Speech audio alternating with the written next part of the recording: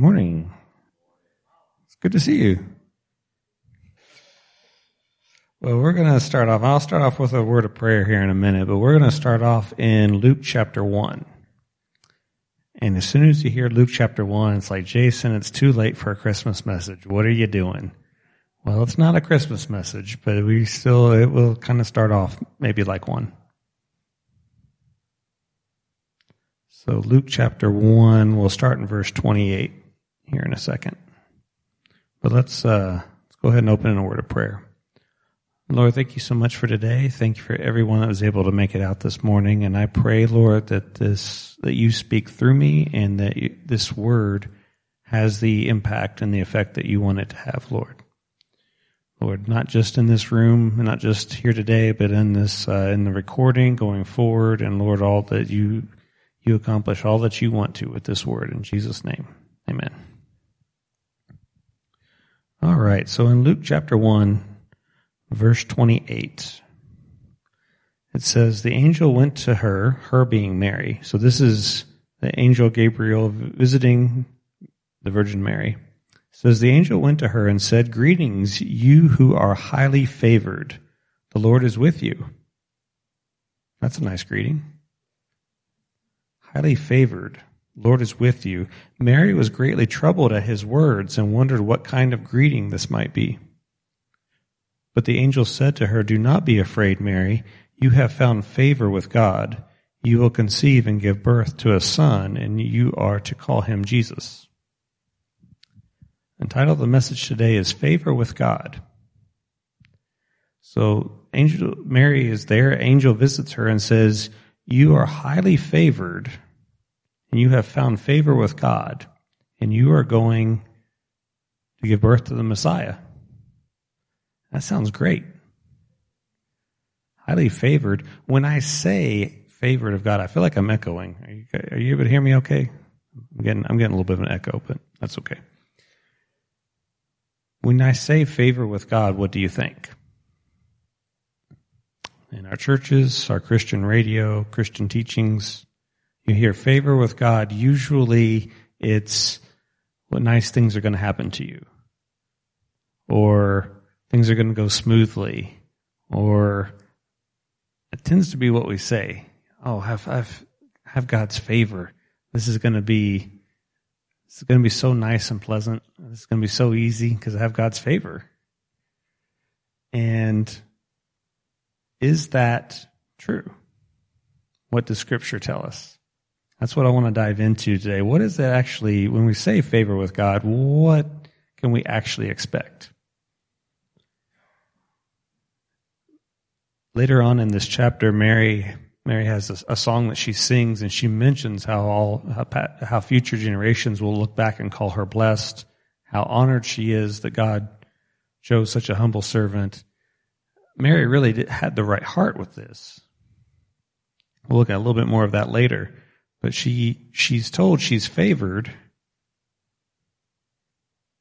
And then what happens?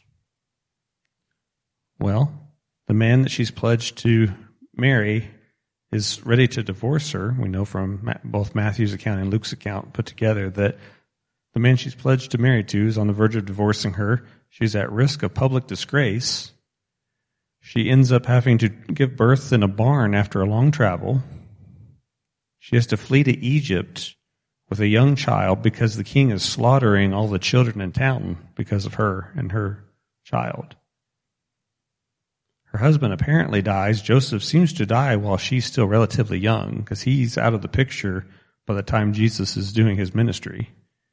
Mary, likely being a teenage girl at the time of his birth, would still be relatively young. And Joseph's gone. Her other children think that Jesus is crazy, the gospel tells us. They came at some point to collect him. She's got her own family drama going on. And after all of this, she has to watch her son crucified on a cross, completely innocent, and she has to stand there and watch that, powerless to stop it. And I don't think any of those things were easy or simple or any of that.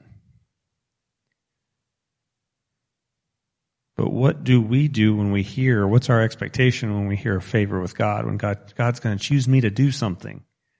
It's going to be cool, it's going to be fun, it's going to be exciting. He's got a calling on my life, and it's going to be so great. And let me give you a little illustration. Praying about this message, and the Lord kept bringing back to me just a little post that I had read about Mary online, thinking about, hey, she was favored by God, but not really by anybody else. Look what all she went through. And the Lord just kept speaking to me about that. I was also watching a show on truck drivers. I'm like, oh, where's he going with this? Well, hang on. So, a group of American truck drivers who have pretty much seen it all, done it all. And they go over to India, in the northern part of India, the southern edge of the Himalayas, and they're doing a trucking job there. And the absolute overwhelming humility that they were put through, because they say, I've driven all over America. I've driven all over the United States. I've seen it all. And then they're in India, and there's not the same infrastructure, and there's not the same safety standards. There's not the same anything. And the entire time they are in shock at, I have to drive this truck over a footbridge with a 1,000-foot drop under it. And each of them have a local spotter who's like, well, you keep your tires on each side, because if you hit the middle, we're going to die. So you just drive on these two parts, and it'll be fine. Or they're driving and rocks falling. And you can look down the cliff, you see the debris of the other trucks. There's a certain percentage of people that die, and that's just acceptable. Some truckers are going to die during the course of this job, and they accept that.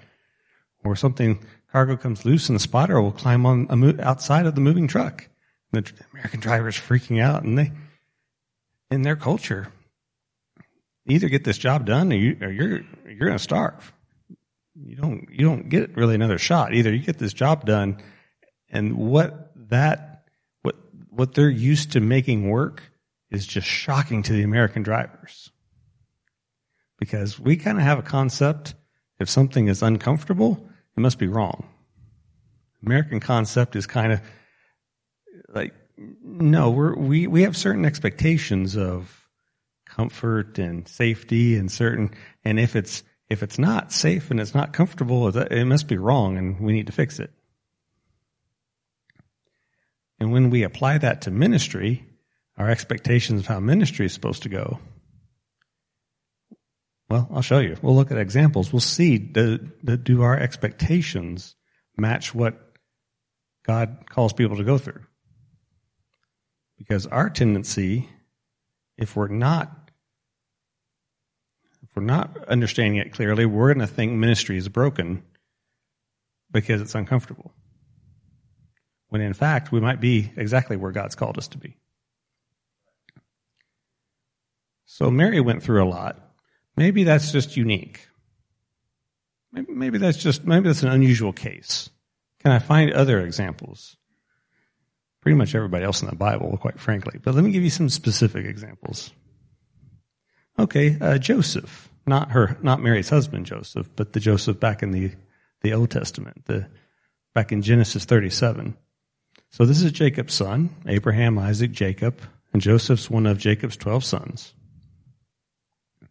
He's at the age of 17, he has 2 dreams from God that something representing him is standing in a place of honor, and his family is bowing down to him.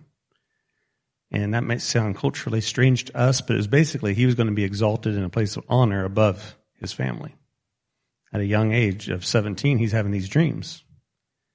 He knows it's a promise from God. He's excited about it. Again, God's favoring him. Well, that's great. So what happens over the next 13 years? His brothers try to murder him.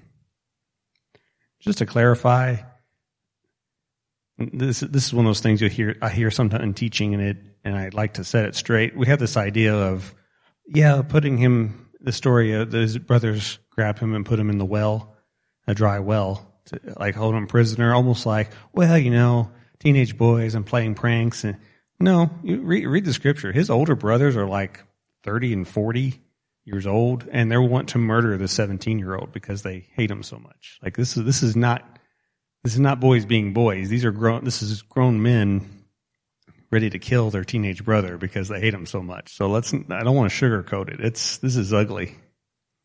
His brothers are ready to murder him. He's sold into slavery, never to see his home again. He never comes back to his home. He's gone. He does his best as a slave, and where that gets him, it gets him falsely accused and sent to prison. He does his best in prison, and he's forgotten about. Even when God's using him, people forget about him. The king's steward forgets about him. And when he finally is promoted to the second of all of Egypt, you think, wow, look at that. That's a great story arc. He ends up as the second only to Pharaoh in all of Egypt, and you realize during his time in rule is some of the worst famine ever happens during Egypt. And yes, God prepared him for it and gave him a vision, but it's still, I don't think that job was as fun as we think it was. I think that was a really hard job. Does that look like the path that we would write for that storyline? Hey, Joseph, you're going to end up honored above all your family. How are you going to get there? Well, you're going to get sold into slavery and then end up in prison and then it's just the total opposite of what you would think. That doesn't make any sense at all in our minds. But every step of it was God preparing him for what he had for him to do. Before I go on, let me circle back real quick to Mary. You think the birth of the Messiah, would we ever think that the birth of the Messiah is going to happen to a girl she's betrothed, it's scandalous that she would be pregnant. She ends up giving birth in a barn in a lowly, it's just so the opposite of how the birth of the Messiah should, in human terms, be written. It doesn't make sense to us. We like to throw around a lot in the American church, God's got a plan for your life, and that's very reassuring because we kind of imply that there's some point in the future where everything's going to be good, and it's all going to work out, and everything's going to be smooth. And where did we get that idea? Let's look a little more at Scripture. Is that the right idea to tell people that it's going to work out and be so smooth at some point? This expectation of some sort of future ease. Let's look at Moses. Exodus 3 for reference. And in Exodus 3 is the part of the burning bush. Okay, he grew up in Egypt his first 40 years. Then he decides, I'm going to help my people. He kills an Egyptian. Pharaoh puts a death sentence on him, and he takes off. He's a fugitive from justice in Egypt. He spends his next 40 years living with shepherds, Bedouins, that culture. No indication he's ever going to go back to Egypt until the burning bush, where God is speaking to him through a burning bush. God's chosen him to be the deliverer. He's going to go, shows him miracles. I'm going to perform, here's miracles to perform, and you're going to go and deliver your people with these miraculous signs. And how many of us would say, yeah, sign me up? That sounds so spiritual. That sounds so special. That sounds really cool. Do these miracles, and I'm going to rescue my whole nation, and sign me up. Yeah, we know. Yeah, well, that's like, yeah, I can't wait. All right, so what does it mean for him, though? What's the reality of it? There's the very churchy, spiritual expectation of it, and then there's the reality of it. So he's got to leave this new home he's lived there as long as he ever lived in Egypt. I don't think he wants to go back, quite frankly. He's got to leave the home that he's known, the life that he's built. He's nearly killed by an angel on his way back for being disobedient. We tend to skip over that part. It wasn't in the movie with Charlton Heston. But he's nearly struck down by an angel for not obeying God in circumcision. people he's supposed to deliver are furious with him. He comes back, he confronts Pharaoh, and Pharaoh makes their work harder. And they hate him for it. So the people he's come back to rescue don't like him right off the bat because all he's done is made things harder on them. And after all the miracles, all the victory, all those things that are so exciting to read about, we see him by the time he's in Numbers 11, he's in the wilderness. The people complain so much, he's just asking God to die. He's like, I enjoy reading Numbers 11 a little bit. That's probably not a healthy thing to enjoy, but when Moses, who is described as the meekest person on earth at that time, is like, God, I didn't give birth to these people. Why do I have to do this? These aren't just let me die. It's just like any church leader that's ever been stressed out. It's just like, yeah, Moses, I hear you. Like, hey,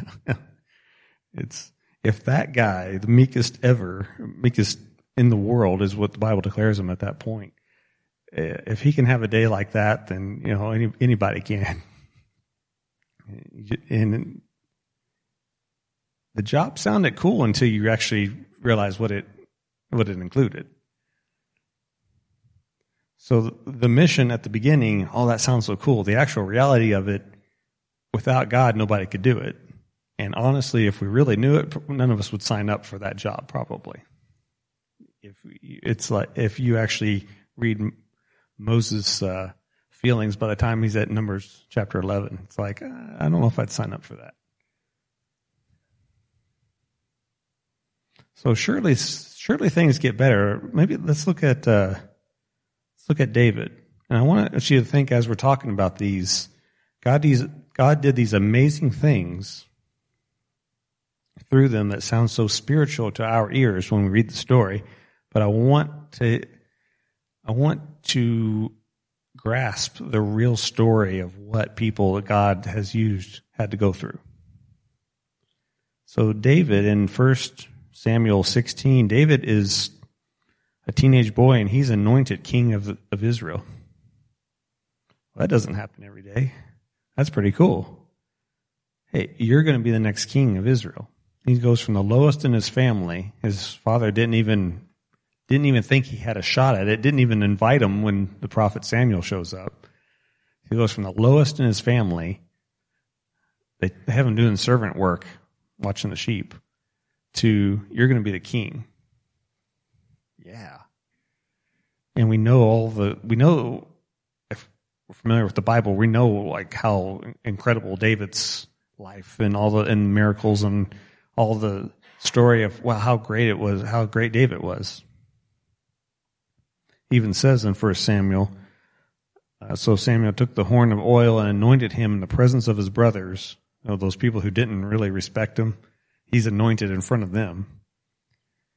And from that day, the Spirit of the Lord came powerfully upon David. Been in church as long as I can remember. A lot of people, you'd say, ooh, the Spirit of the Lord came powerfully upon him. Oh, that'll get you a lot of shouting and amening and all kinds of things. We love that. But why did it? Because this guy was going to end up, shortly thereafter, he's going to be a servant of King Saul. Well, that's great, except that Saul was troubled by an evil spirit and would tend to throw javelins at David and try to kill him. Gets even worse. David, anointed king in front of all his brothers, but now he's hiding in a cave, and the king is pursuing him. Even when he becomes king, Saul's daughter hates him for it. His own son, Absalom, turns against him, overthrows him for a time. And at the end of his life, he has a fairly long list of people who have betrayed him and not treated him well, and he seems pretty short on friends. The one best friend he ever had was Saul's son, who he was torn away from, and never sees him again until he hears of Jonathan's death. And that story, without knowing what God was accomplishing through him, that story is a pretty rough story. Somebody that suffered quite a bit. Plenty of other examples. I'm not going to go in detail of any more of them. But Elijah, Jeremiah, the weeping prophet, pretty much any of the prophets, the Apostle Paul's introduction into ministry, as he's struck blind and God tells Ananias, hey, go pray for him. He needs to understand how much he's going to suffer for me. Well, that's a nice start to your ministry, isn't it? God's telling you this. Let me give you an idea of what this is. Jesus himself is affirmed by God at his baptism in the very next chapter as he's driven into the wilderness to be tempted. I mean, it's kind of a pattern here. So let me get to the point of this pattern here. It's so popular. I may skip around my notes a little bit, but it's so much of the church say that they desire God's favor and God's calling on their life, and he's got a plan for my life. Do we know what that means, though? Because God's pattern is, it is an honor to have God's calling on your life. It is an honor to have God's favor. But he's going to take you through hard things. That doesn't mean he's going to shield you from any hard things. It means he's going to take you through hard things, preparing you to do even harder things. Our story arcs from people in the Bible, we make this story arc of they went through something hard and then it all turned out great. And I'm missing that last part there. I'm looking at God took them through something hard so they could do even harder things. And the reward is in heaven, kingdom to come. But for a lot of people in the Bible, if they had been locked into the mindset of I'm going to do a few hard things and then God's going to make everything easy for me, they'd have given up. They would never have gotten through what God was taking them through if they had this locked in mindset that a few hard things now and then I'm going to get into some sort of ministry where it's all easy and smooth. That would ruin them. They'd never make it.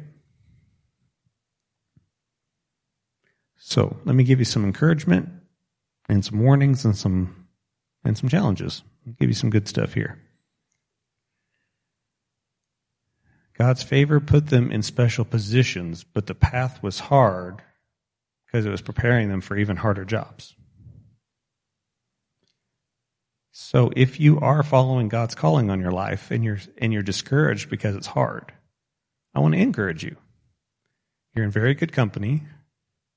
God's preparing you for the next thing he has for you.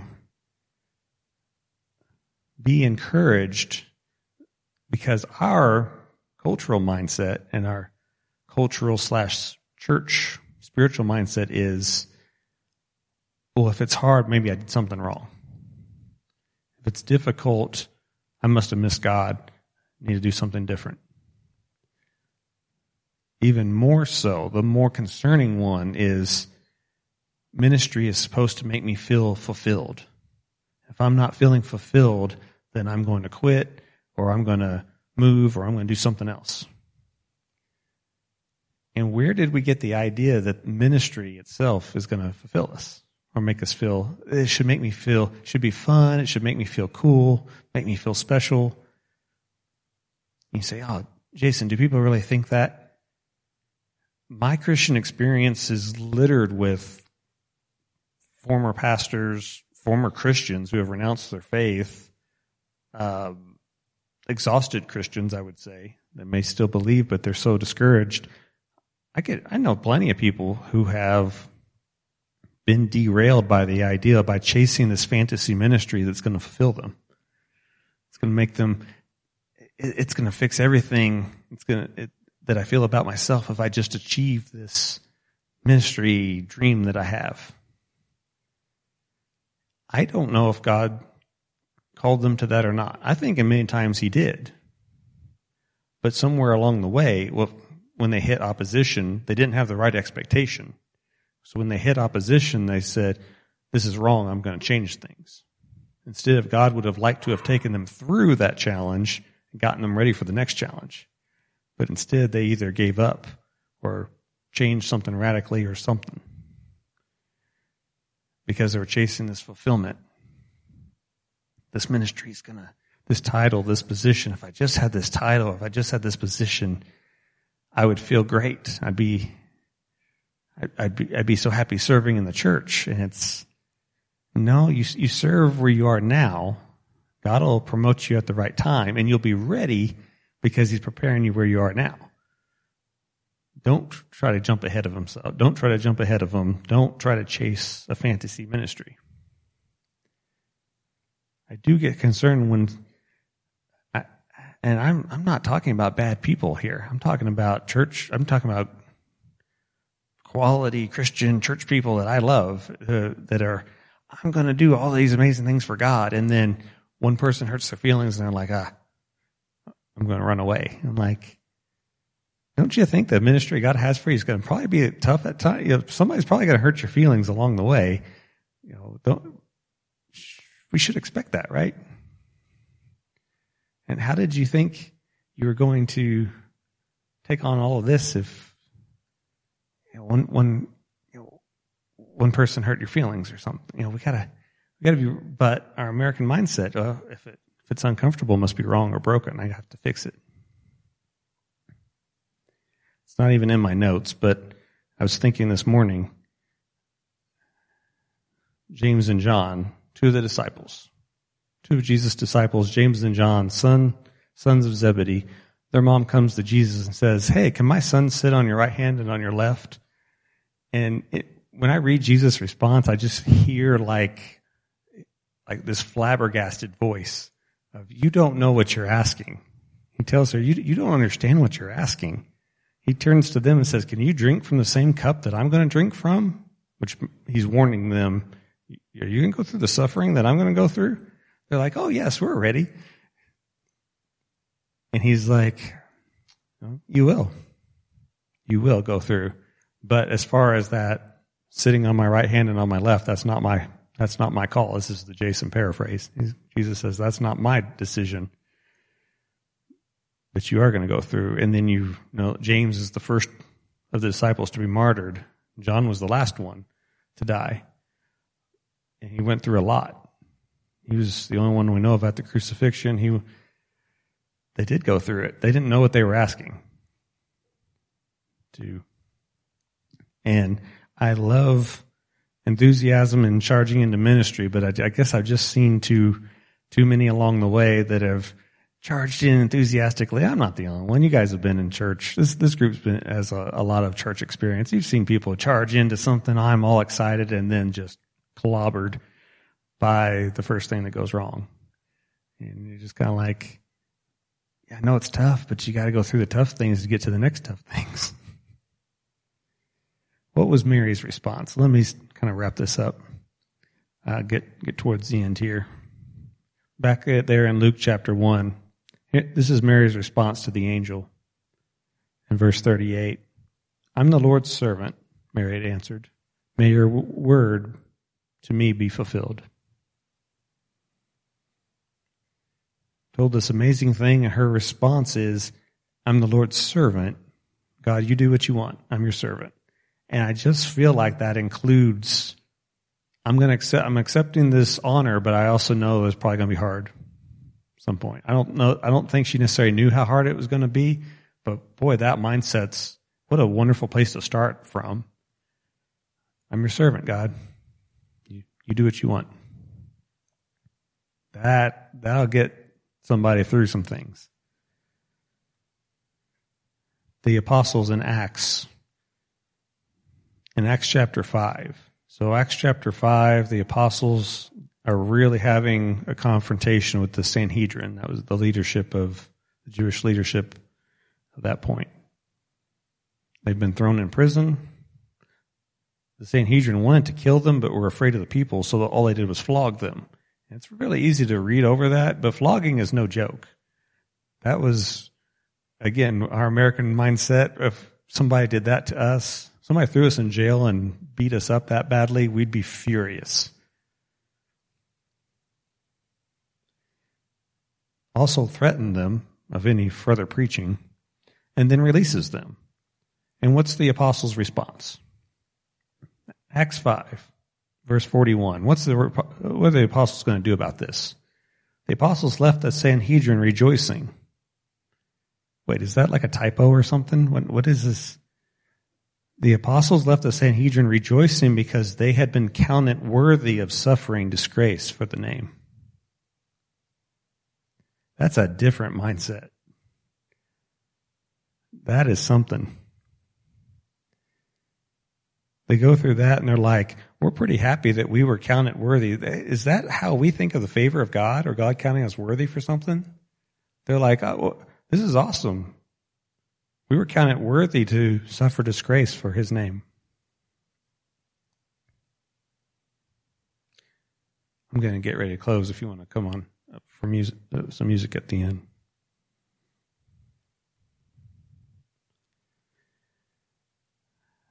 I've got a pretty long challenge section in my notes. I'm going to actually sum this up. You got to make adjustments when you're preaching kind of on the fly.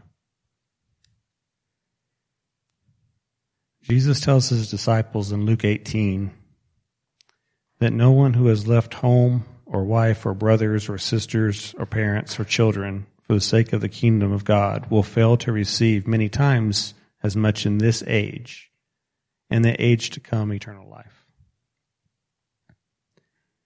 And that verse can be kind of tricky.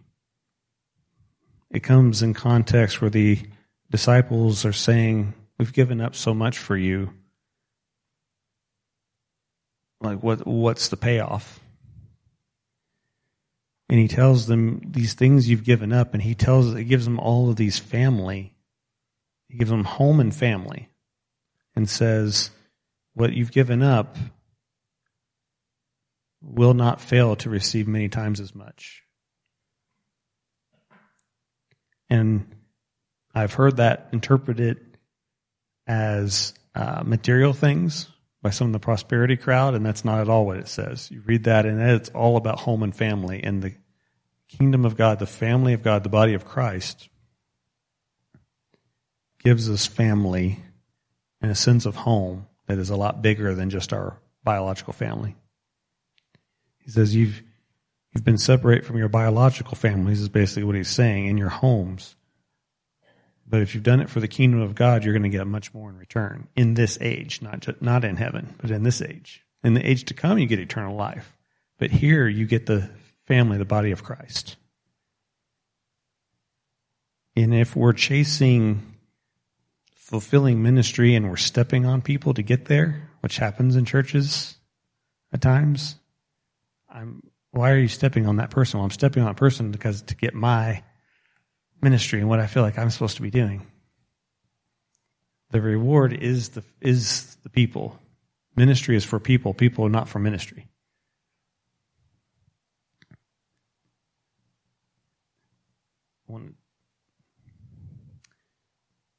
Chasing a position or a title often means stepping on others along the way. The Lord's calling means people tend to step on you along the way. And it teaches you, prepares you to do even harder things. And one last thing, in Luke 14, Jesus tells a story. I'm going to paraphrase it for sake of time, but he says he's watching people at a feast at the Pharisee's house, and he says, when you're invited, don't take the seat of honor. Don't take the best seat because somebody more important than you may come along and you end up at the worst seat. And they end up taking your place. It says, when you go, take the lowest seat.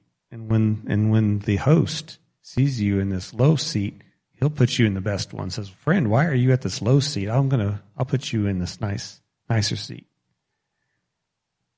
When you exalt yourself, you end up disgraced, humiliated. When you humble yourself, you end up exalted. And he closes that section by saying, for all who exalt themselves will be humbled, and those who humble themselves will be exalted. So my closing challenge for us today is to trust God's favor. We need a relationship with Him. We need a relationship with each other. Ministry is not the thing that's going to fulfill us, make us feel cool, make us feel special. If we're doing it the right way, it's actually pretty hard. I sometimes think people desire that, I want to be in leadership, and it's kind of like, if you think that that's going to be fun or cool, I feel like I should warn you. Like, it's kind of not. You kind of have to be prepared for that, and you have to have something else that's fulfilling you, because that's not really going to do it. Be warned. If you're chasing that, and for something, you're going to get disappointed. But trust His favor, that He's going to exalt you at the right time. Be good and be faithful where you're at. Let God exalt you. Trust His favor, and let Him prepare you through hard things. So I'm going to close in prayer. We're going to play some music, have some time with the Lord. I want to encourage you all. I want to encourage you, if you're like, I really do think I'm following God's calling, but it's hard. It would be weird if it wasn't hard. Because that's how God does. We look in those examples in Scripture, and it'd be weird if it wasn't hard and challenging. That's how He prepares us. But if you're chasing some position, ministry, some dream that you have, and that's going to fulfill me, I need to warn you, the fulfillment is in Christ, not in ministry, because ministry is actually quite hard and challenging. And that's not, if you're chasing after that for some future dream, you need to question that. You need to reevaluate that. So, Lord, I thank you, Lord, for this word. Thank you for this body. Thank you for this family. I'm so thankful, Lord, to be part of this part of your body of Christ, Lord, this church family. And I pray, Lord, that you take this word and do what I cannot do on my own, that you make it truly digestible to the spirits that hear this, Lord, to the souls, Lord, that hear this word, that you make it make sense and make it real to them in ways that I would not even know how to do. You speak to the personal experiences, Lord, and help cause this to make sense, Lord. Thank you, Lord.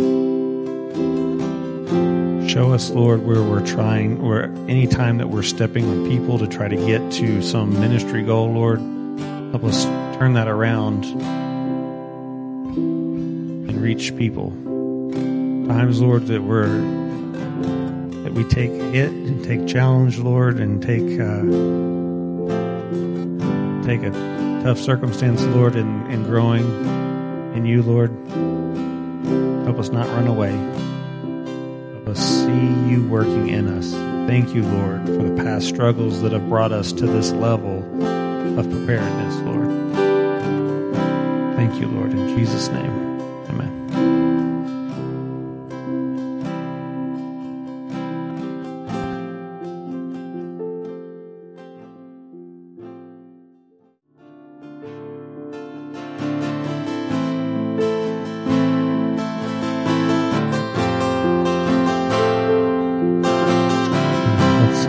Close out this morning one final thought.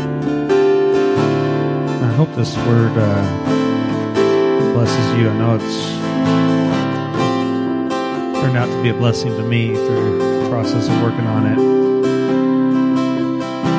There's two things that I want to. First, I want to encourage you. If you're, hey, I'm following God best I can, but it's difficult, be encouraged. Doesn't mean you did something wrong. Doing it the right way brings about challenges so that God grows us, makes us even stronger. The things we want to watch out for is if you're expecting things to be easy, you'll get discouraged. And if you're chasing a dream that you've come up with, you're stepping on other people to get there, that somehow it's going to fulfill you. If you don't get your way, you'll tend to get upset, get bitter. If you do get your way, you'll tend to get disappointed and get bitter. And neither one's a good outcome. So all of you here, those of you listening to this recording at a later time, seek the Lord's calling on your life. Seek His favor, but be patient. Let Him work on you, what He needs to do, get you to the right place at the right time. not chasing a fantasy, but chasing a real relationship with Him, a real fellowship with each other, and let Him build you up in His timing and His favor. One final quick prayer as we dismiss. Lord, thank you so much. Thank you again, Lord. Bless everyone here, Lord. Safety on the road and travel. Lord, continue to work through the service in Evansville. Pray your blessing on the worship and preaching, teaching there today, Lord. And we thank you in Jesus' name. Amen.